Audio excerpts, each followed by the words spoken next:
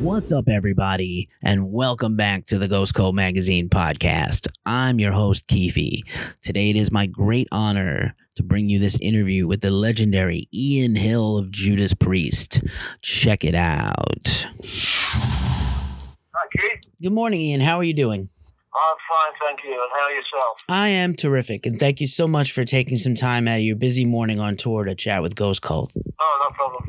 So, the tour, how's it going? Pulling out the old classics, Uriah Heep opening, tremendous stuff. How's it going so far? It's going really well. Uriah Heep as well, you know, they're a great band. I was a great fan of the band back in the day, still am. A great bunch of guys as well, you know, and it's a tremendous bill. And you know, so it's a great package, great show. Audiences are great, as they always are in the States, you know. Yeah, we're enjoying it. It's great. Indeed, and really looking forward to the show tonight in Long Island. Really a much more intimate venue than last time when I saw you guys last year in the arena. So what's the difference for you when, sort of tackling a little more intimate show? Well, yeah, it's great to get up with your fans, you know. It really does. You really get, you get the energy back from them, and it's a great experience. And we also, you know, we play in some of the, you know, the smaller places in the States as well, which is the idea behind the theatre sort of tour to start with. And of course, we thought it'd be great to play some of the larger places as well, double up on the shows. So yeah, it's great. It really is good, you know, to get up close to the audience and have a, you know, it's almost intimate, you know. It's a great experience. Fantastic. I am really blown away by, I did peek at the set list the first night, really blown away by the choice of songs, really some real gems, things you guys have not played often or ever in a long time. So clearly, you know, you're not just hanging on to that brand new firepower energy you guys, or the hits, which you guys always do a tremendous job on, but it's really great. What was kind of the thought process of bringing out some of this sort of unsung Priest material? Well, as you say, we've been through it twice before, so we had to shake it up, you know, otherwise things would start getting stale there, you know. So we swapped some of the songs out from the new record. I think we've played 9 from the album, which is pretty good, really. Generally speaking, you only end up playing 4 or 5 of them. But anyway, we did that, and then thought of some of the older stuff that we hadn't played for a while, and came up with a current set list, you know. I think it's a good balance, that there's not just the new songs, but the older songs as well. There's obviously fans' favourite songs as well that we haven't played for a long time, like Bits of a Changes, Sentinel, you know, the numbers like that. Although we didn't play them on the last couple of tours, maybe. They have been fans' favourites in the past. So we've reinstated those into the set and put them in order so that the show flows, you know, and it's turned out really well. I think it's also really great. You know, obviously Rob can sing anything, which is, you know, probably pretty amazing to have, that ability in the band. But I think it's really great to get these pre-shows are always so high energy and so fun, pretty much on your feet the entire time, singing and everything, and just kind of headbanging around and going crazy. And I think it's really great from the last tour to now, where I've seen you guys really change up tempos and just kind of slot in different, you know, just no two songs are the same. No two Priest songs are really the same, but you know, it's not all bangers. It's, you know, a nice pacing. It kind of takes you on a journey for the night as opposed to just kind of raging the entire time. Oh, that's a good statement. That's very good. I mean, that's sort of our philosophy as well. I mean, the Priest have been known over the years for the versatility, really. I mean, we do all spectrum of metal music, from songs that will make you weep right the way to songs that will make you scared, and everything in between.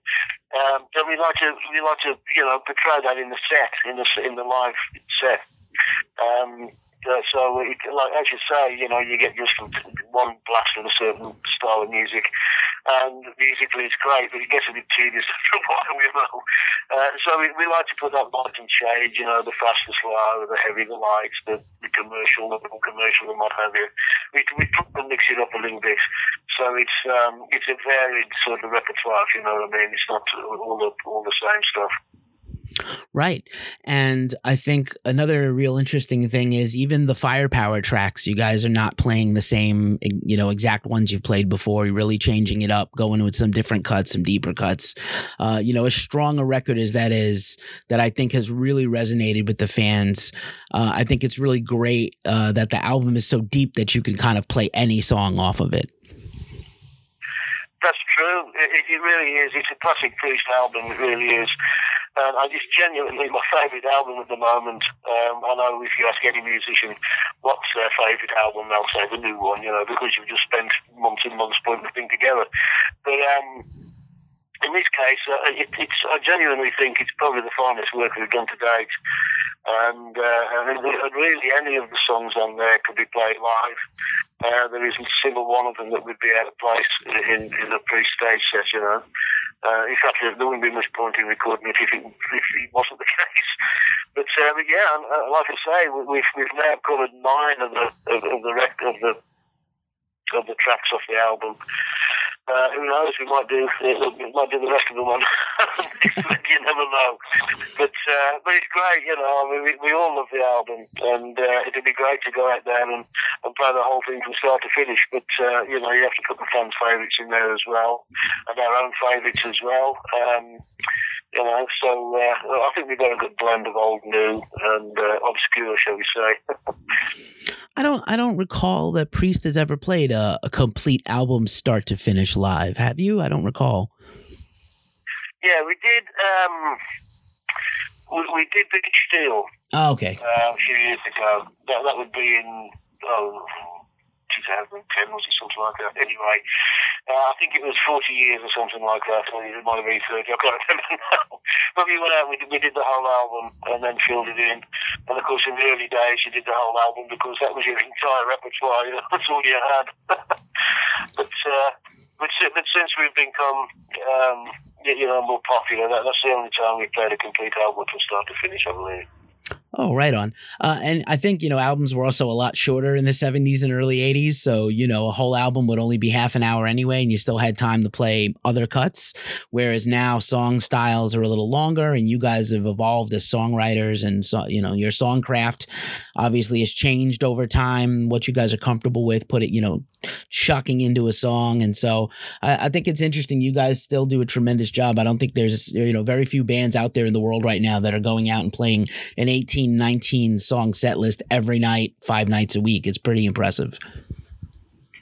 Oh, well, thanks. Yeah, I mean, we do enjoy it, which is what keeps us going, I believe. What can I say? We've been doing it for nearly 50 years. We don't know anything else. I know. I'm glad you mentioned that really quickly because, you are one of the longest standing members of Priest left, and you brought Rob into the band, as the story famously goes. It's great that you guys are still out there. And it's, I think one of the things that I heard in the run up to Firepower is that what's important is that you guys, for you to stay current, I think it's important that you guys have a relevant, important album out right now. It's not just, a lot of bands are just kind of hanging on. You guys could go out and tour the hits forever, I'm sure. But I think it's really great that you guys are still making valuable new music. And I'm looking forward to more new music from you guys. We are planning sooner or later to get back into the studio.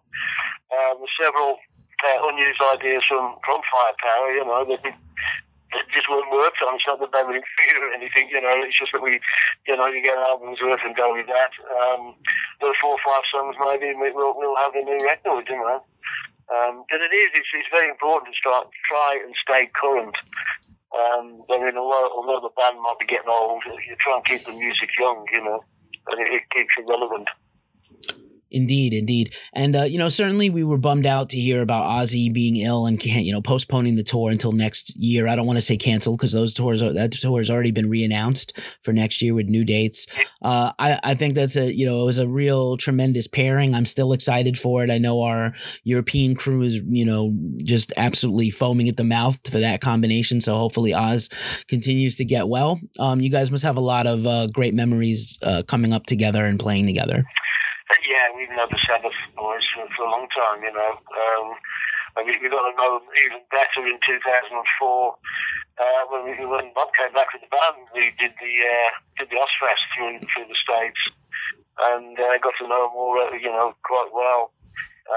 So we love him to death, all the Sabbath boys, and also, we've done a lot of work with him in his solo efforts, and it was just real sad, to hear that he was sick. But Ozzy, hey, listen, mate, he's bulletproof. He'll come back from it, I'm sure he will. And we're all looking forward to getting back to work with him end of January, February next year. Right on.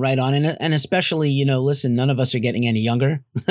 And certainly, obviously, with Glenn's ailment and his battle, have you changed anything in your routine, especially with this, again, as I mentioned, rigorous tour schedule? Are you doing anything, any kind of self-care, or just kind of taking it a little easier on yourself these days, or is business as usual for Ian? Everything in moderation, really, I mean, if you try to give things up, life will get a bit tedious. So you just keep on doing everything in moderation. I haven't changed lifestyle really ever, as far as I can remember. A little bit of overindulgence during the 80s, but other than that, a comparatively normal, everyday kind of lifestyle, but nothing outrageous these days. And Glenn, I mean, what's happened to Glenn, it isn't his fault, if you know what I mean. It's not as if he's whacked out on some drug or he fell off a speedboat or anything. It's his body, that sort of rebelled against him, and I can't even begin to understand what it's like, for you desperately wanted to continue with doing what you love, and your body's saying, "No, sorry, mate, you don't do that anymore." It must be terrible, But other than that, you see people getting into trouble. A lot of it is sort of overindulgence or related to it. Personally, I don't overindulge anymore, not very often anyway. And just, try and take it easy. There you go. And obviously, our hearts are all with Glenn, and, he's been brave. He'll continue to put up a great fight. He's been tremendous.